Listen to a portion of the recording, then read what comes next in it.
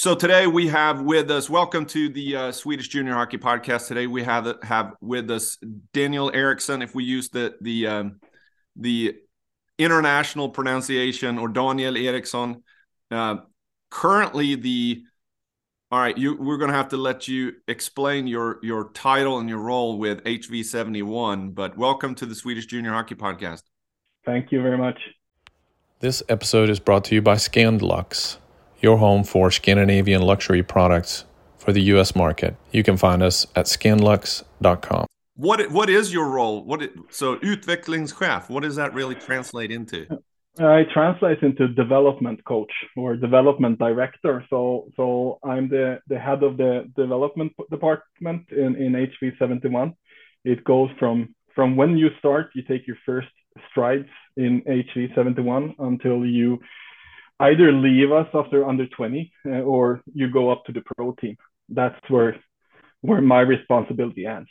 All right. And before we get into your background specifically, so I'm born 1975. And for those who've listened, I grew up in Leksand and grew up sitting in so we used to climb up in the corner of from the stand-up section of the old East Stadion. We would climb over and get in the corner of the seated section and watch the men's leagues games. And I remember when HV71 came up, and I was like, HV71, what is that? And they were new. When I was a kid, they were kind of the new kid on the block. Where is HV71 for those who don't know?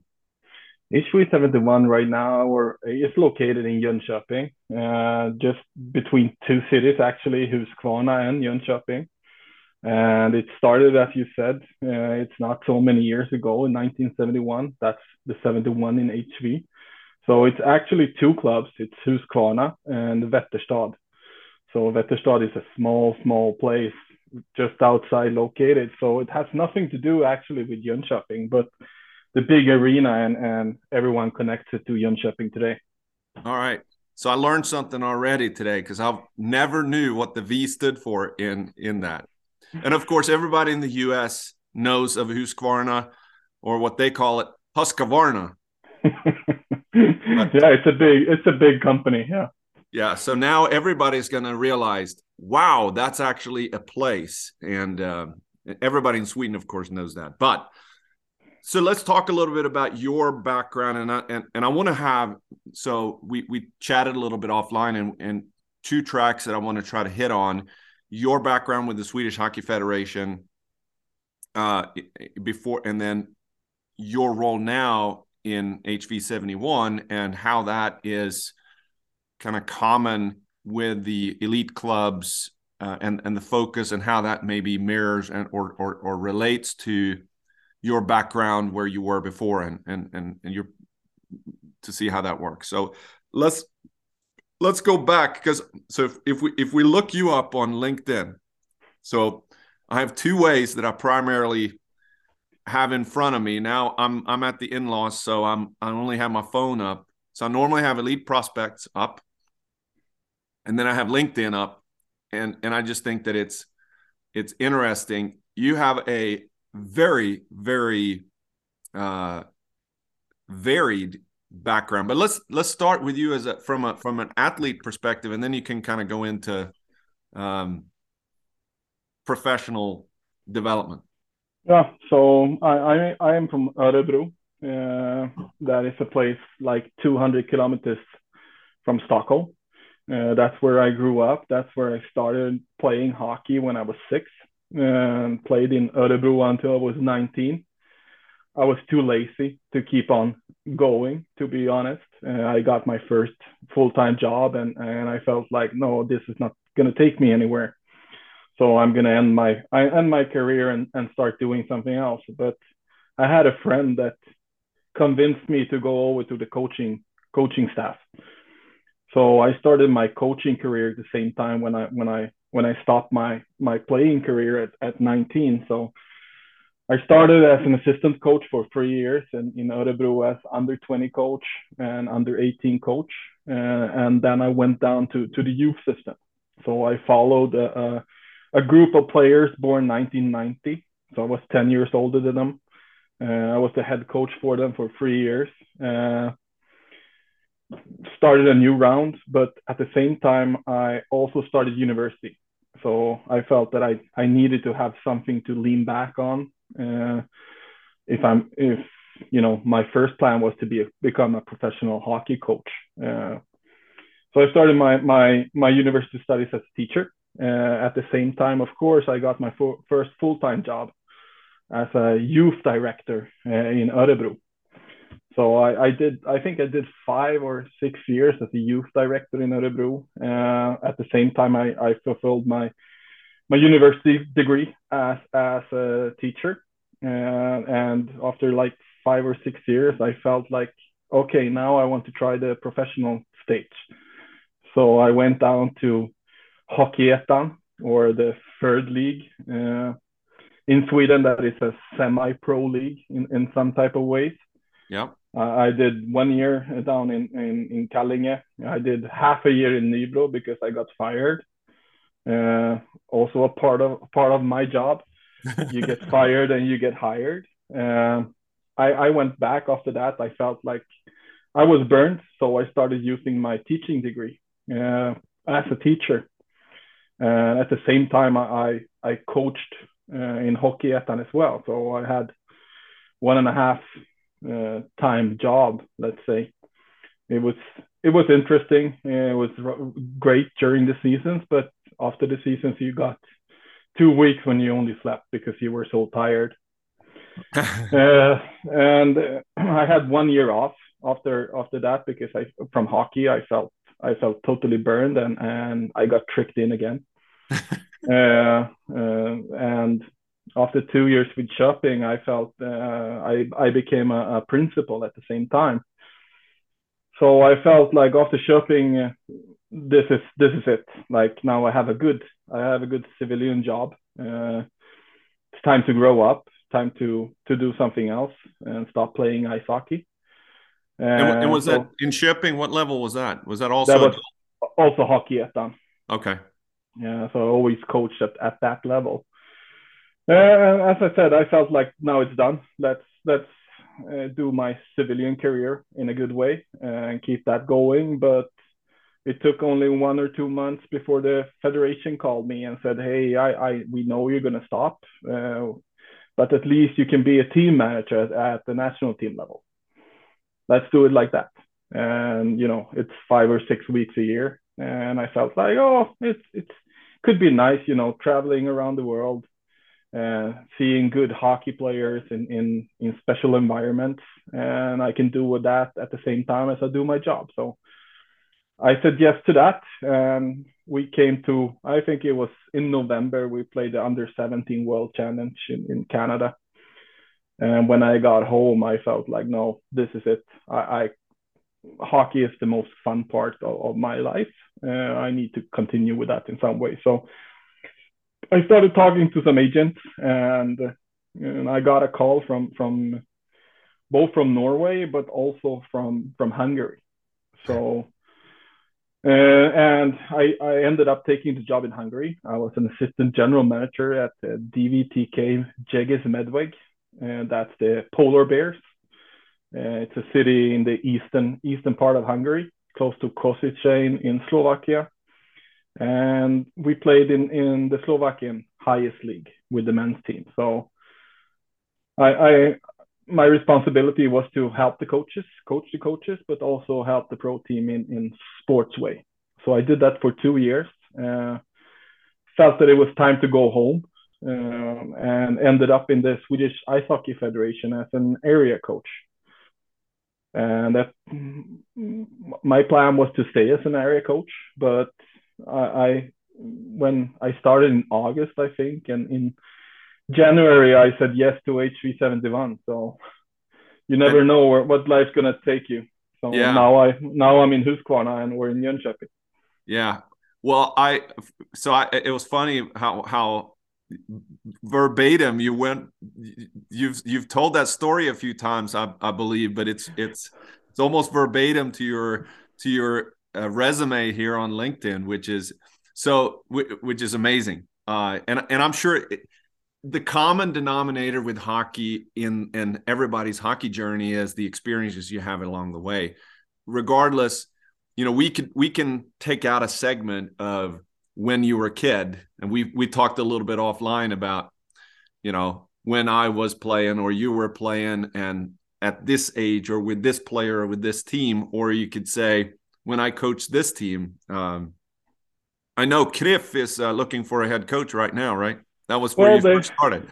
Yeah, that's where I first started. But they got a new head coach today. Oh, they did. Okay, Mike Tisel is there. Okay, I listened to the podcast. So this is a plug for I forget what the name of the podcast is, but it's just about HV71. Mjölnberg's trash talk. Yes, and I really have no interest in HV71 in Sweden, but they do a really good job talking about it, and it's made me pay attention to the different teams. I have absolutely no connection or interest in any of those teams, but as you could tell, I knew that, hey, he was on the hot seat before the season, and yes, they ended up firing him, and now they have a new coach. Yeah, and that's so interesting because that's the third league over here, and as I said, it's a semi-pro league. And as we talked also offline, like I don't understand why we have podcasts, or SHL is big here, Allsvenskan is big. We have podcasts following HV71, but we don't have podcasts or anything doing with the junior over here. Well, we do now. We do now, yeah. That's the first thing, but it's not in our native language, so it's really interesting. Yeah, and I've actually toyed around with that idea about just doing a every other one in Swedish. But what's interesting when I look at the stats on who listens, 2/3 of the people that listens to this podcast are from Sweden. So I think it works, and but let's dive into subject number one, Swedish Hockey Federation. And, I came over to the U.S. in 1993, and all my, the majority of my hockey experience have been through USA Hockey and how it pushed with its central, the central office of USA Hockey's in Colorado Springs, Colorado, and then they have it divided up into regions, and they support with themes where big push from learn to play and the American development model, and then they get all the way up into the what really the focus is the National Development Program, NTDP, that has been hugely successful in especially when you're looking at the last 10 years of first round draft picks.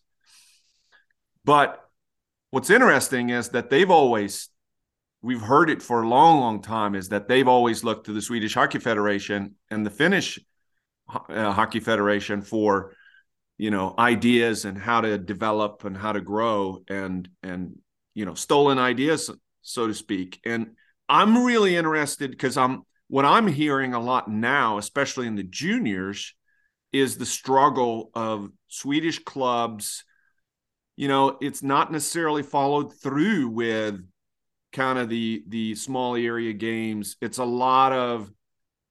not as much focus on skill development at the junior level, a lot of full ice flow drills, and not so much what it was built on at the youth levels. And so your role as an area coach, so which regions were you responsible for with the Swedish Hockey Federation? I was responsible for the Örebro region, some parts in Västmanland, and also Värmland. So I had big clubs like Örebro and Färjestad in SHL. I had Karlskoga in Allsvenskan, and also some smaller clubs like Köping and Arboga and those type of clubs, but also really small clubs like Nora have only like 70 or 80 players. So everything from the big until the small, that was my responsibility. So what's the biggest focus right now, since you are so recently out of there, right? You're not cursed. Yeah. So this is perfect. We have inside information and we can speak freely and no retribution here. So let's bring on the good, bad, and the ugly. Now, so what's the big focus for Swedish Hockey Federation? Because at the end of the day, the message is communicated by guys that were in your position. Yeah, right now I would say it's two focus areas, big focus areas. One is the development and the growth of the women's hockey. That comes a lot from the federation right now. But when we come down to the area coaches is talking a lot about competition.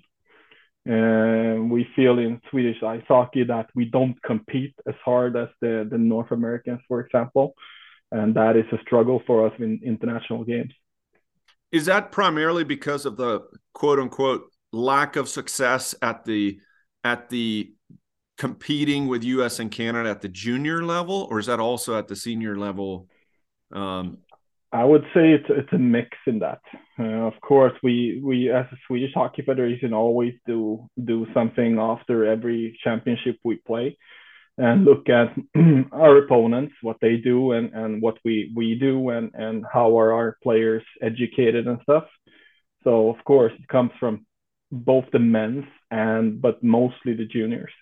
So how does that then, when they look at US and Canada, what are the things that the Swedish Hockey Federation admire or see from a standpoint of what are they doing that works? Because they certainly have dominated that area, been a constant dominator, whether they win it this year or that year, specifically Canada.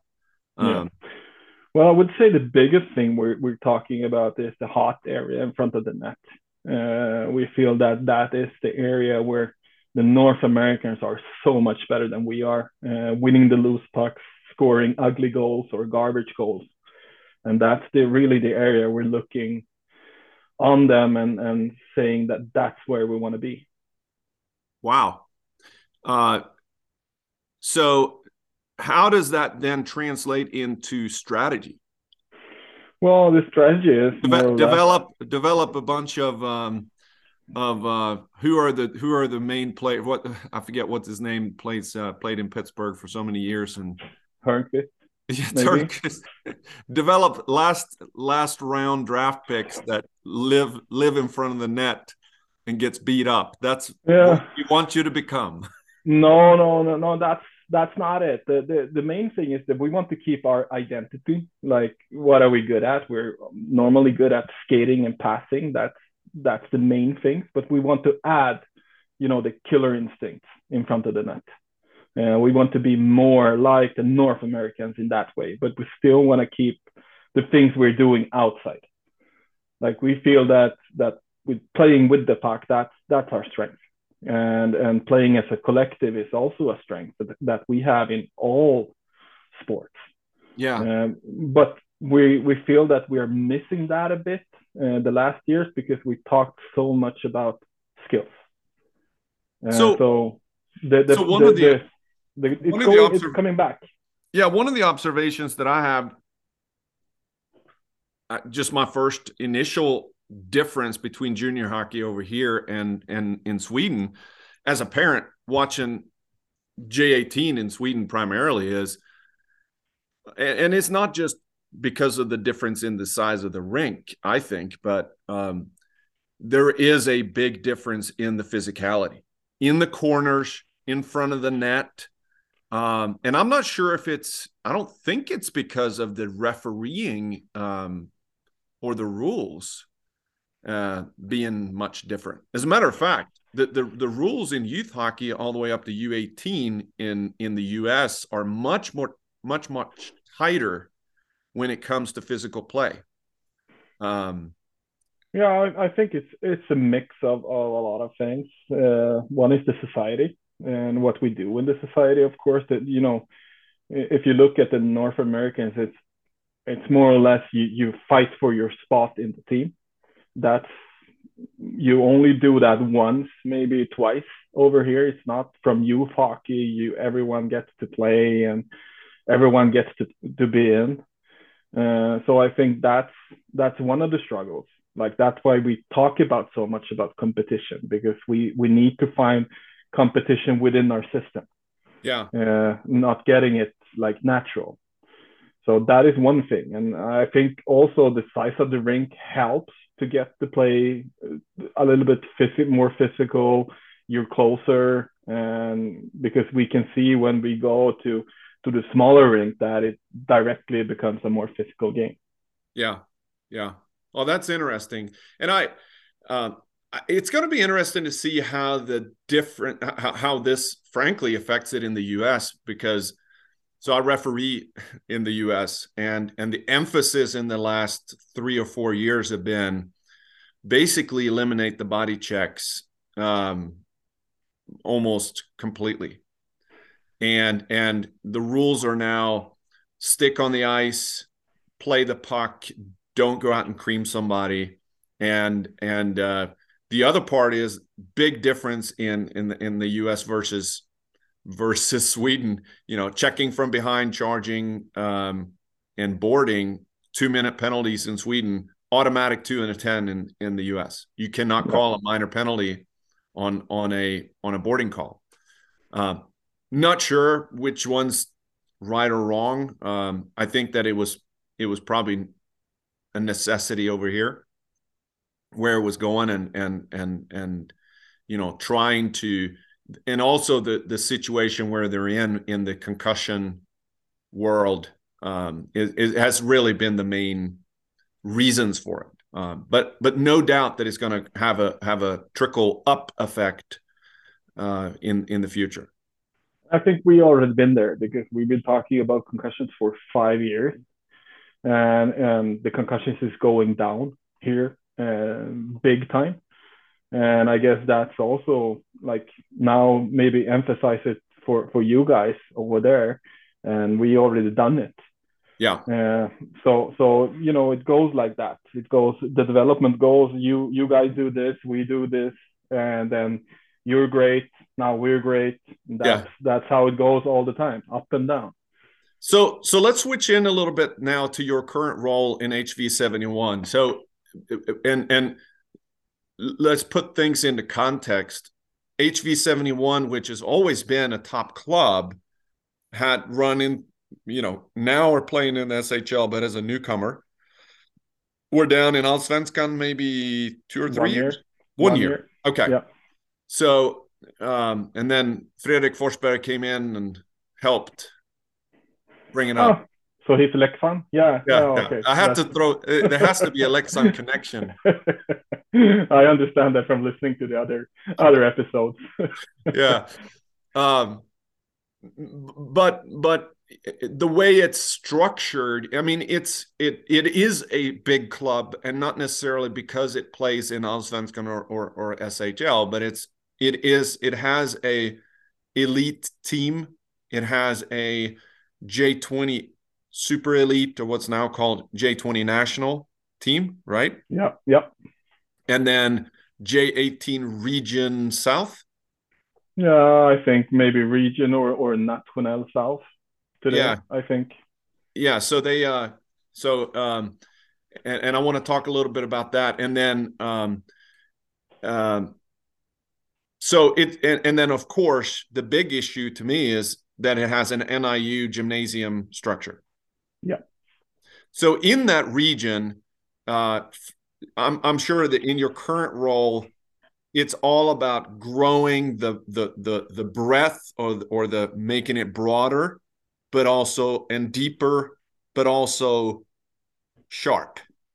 Of course, the end game, of course, is for every big club is to make elite players. That's the end game. Yeah. But we believe over here, to make an end game, you need to have a broad base. And then you have to make sure that you educate them in a good way, so we can fill a lot of spots with own developed players for the neo spots. And how's that been for specifically HV71? And then we'll talk about some of the other teams that you worked with in Swedish Hockey Federation. How's that been in the past? Has that been lacking or? No, I would say if you look back, like HV71 has been, as you say, a big club over here. Always have had easy to pick in players. Like the hockey gymnasium is one of the oldest, one of the first ones. So the structures are there, and we really work with educating the players on school time.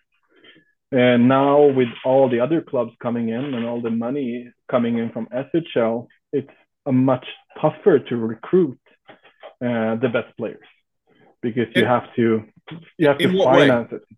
Well, there's a lot of more good NEU hockey gymnasiums over here. So that means that if you're a top player, you can choose from 6 to 12 NEU gymnasium instead of like it was before. It was like Västerås, Modo, and HV. That was it. So what is the big difference for those who don't know? What is the big difference between NIU, National, what does it stand for? National Education of Elite or something like that it would translate for. So what's the biggest difference between NIU and LIU, the local gymnasium?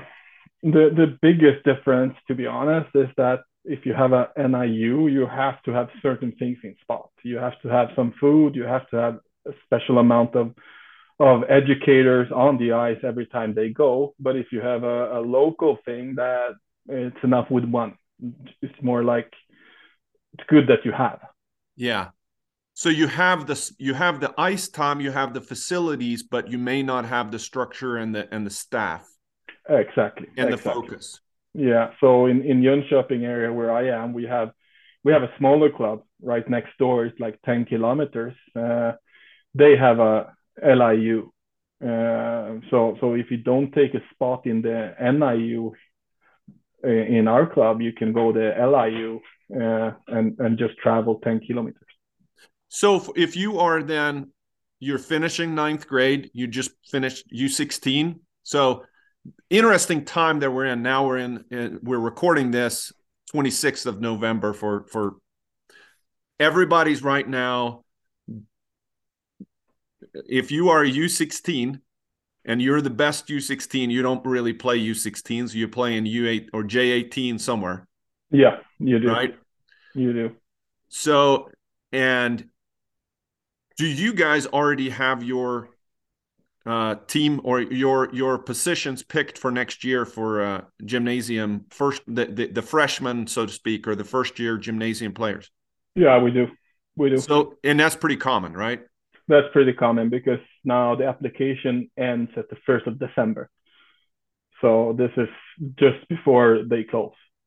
So when do you start recruiting that? So are you recruiting now next year's gymnasium player? I'm not allowed to yet because so 1st of January you're allowed to start recruiting for that year. So we're meeting communicating with them, right? Yeah, I'm not. You're not even supposed to communicate with them. What I'm saying is you're not allowed to communicate, but that doesn't mean that you can't go and scout players that are. That's true. So scouting is already on. Yeah. Like you have scouting lists and all of those things with the under 15 players right now. Yeah. But you're not allowed to talk to them until 1st of January. So, but just like in Leksand, where you have the Leksand Hockey Skola, which has been a huge recruiting, method, right? You brought them up since they were 10 and they were comfortable with the surroundings. They developed the relationships with the coaches and the environments. What does HV71 do? We have the same. We have a hockey school as well, and that's of course a part of it. But today I would say that is not the biggest thing how you recruit players. Today it's more about what type of education can you give them when they sign the contract with us. So they are more interested in what type of facilities we have, how the school look, because you also go to school. You have two. We're talking about double careers. You're talking about school career and talking about hockey career. So it's more or less more of those things that are more interesting for them, where they should live and those things. So yeah, let's go there. I want to dive in there.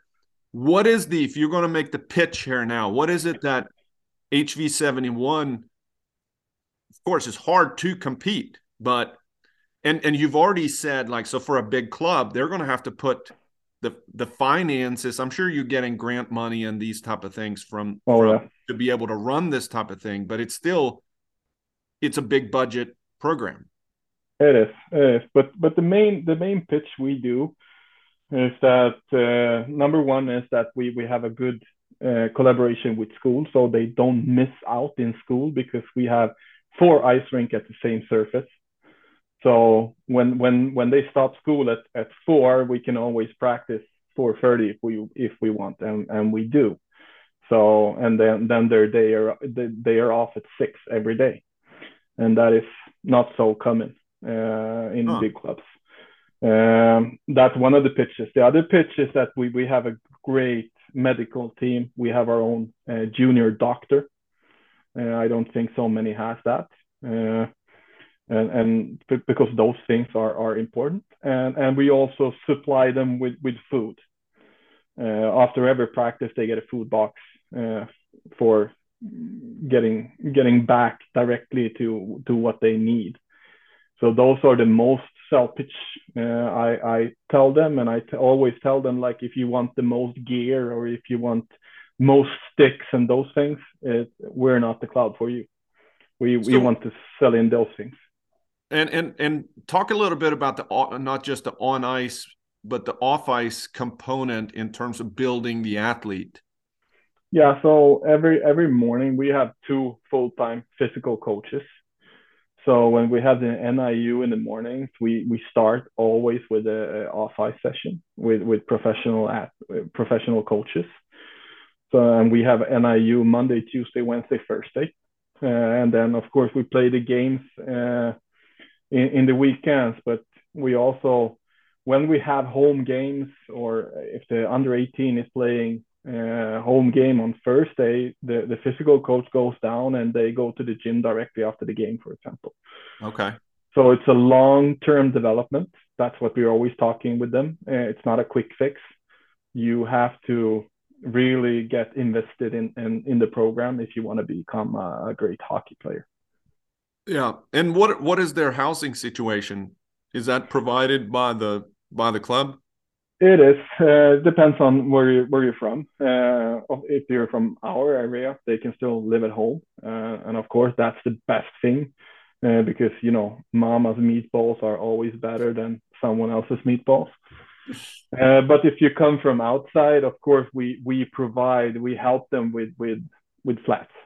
Yeah. So they live in town, quite close to each other, so they can help each other out when they go to practice or when they go to school. All right. So the results of, and I'm sure that there's similarities. So when you're in let's switch back to your role as in your Swedish Hockey Federation. I'm sure that's a very balanced and a very methodical way. And I'm sure Örebro is doing the same thing. They're doing exactly the same thing. And I would say, we have 27 NIUs over here, and at least 12 or 14 of them are doing the same thing. Yeah. And it's all about, everyone, all the big clubs are getting financed at almost the same amount of money. If you're an Allsvenskan club, you cannot provide that much money that an SHL club can provide. So how much do you lean on as an organization, or in your role now, how much are you leaning on the expertise and the support from the Swedish Hockey Federation with how to do these things? Not, to be honest, not so much. Of course, all our coaches go through the coaching program from the federation, but what we focus on and what we do, that's totally up to the club. But I thought it was, I can't remember who I was talking to. I think it was the goalie coach down in Malmö early on, that when we started recording these podcasts, and he was talking about the camaraderie and the partnerships with the competitor clubs. That, so for example, Jan-Erik Modig, who's your counterpart in Leksand, what partnership do you guys have? You compete hard at every level, but how much partnership do you guys have, or Örebro or Färjestad? Yeah, we have a lot of partnerships because we have spin-off effects of each other, and that's where the federation comes in every year. Well, like once or twice, we have these big meetings, the NIU meetings, where all the bosses and maybe one of the instructors are coming, and we share knowledge, and we share things together, because we also work at the same time. We are competitors, but still we work to getting the best hockey players we can from this country and getting them to how good they can be. So always try to help each other. So you're on a first name basis with all of those guys? I wouldn't say all of those guys, but a lot of them. Yeah. No, that's great. I think that's a unique aspect.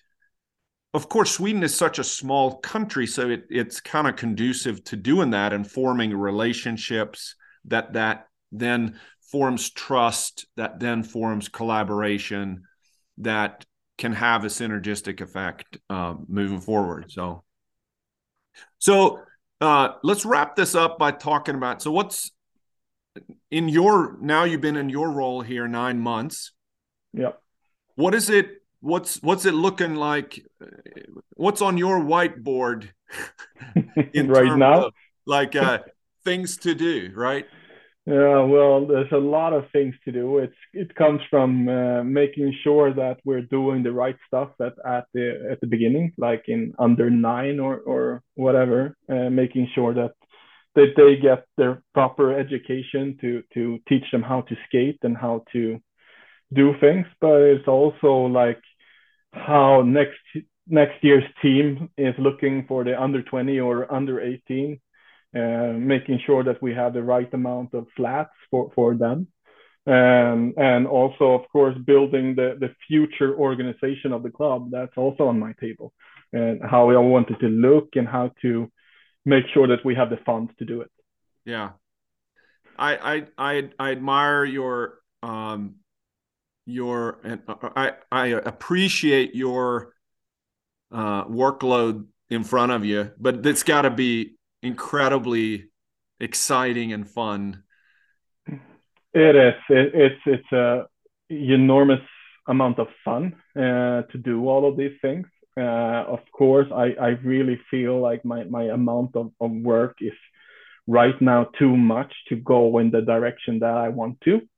But hopefully with the new organization, if the board feels that this is the right way to do, I'm going to be able to focus more on questions like developing the club. And that's what we're working for now. So hopefully if we have a talk in a year, my organization will look a bit different.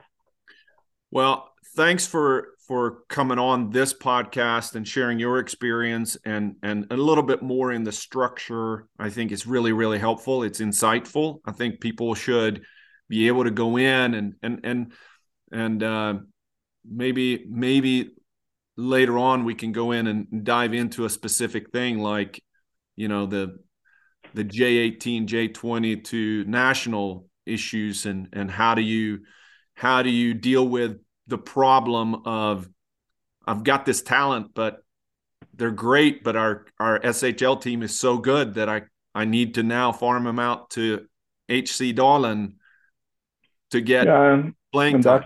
And that we do all the time. Like we get all our junior players out when they're good enough to either Hockeyettan or Allsvenskan or things like that, and that's also time investing. Yeah. All right, thanks so much. I'm gonna go fill up my coffee cup, and I've got a long, so on my whiteboard, it means cutting down 3 trees for mother-in-law today. So that's good enough. That's good enough job. From the US, we say happy Thanksgiving, and thank you for jumping on. Thank you very much. Have a nice, great day.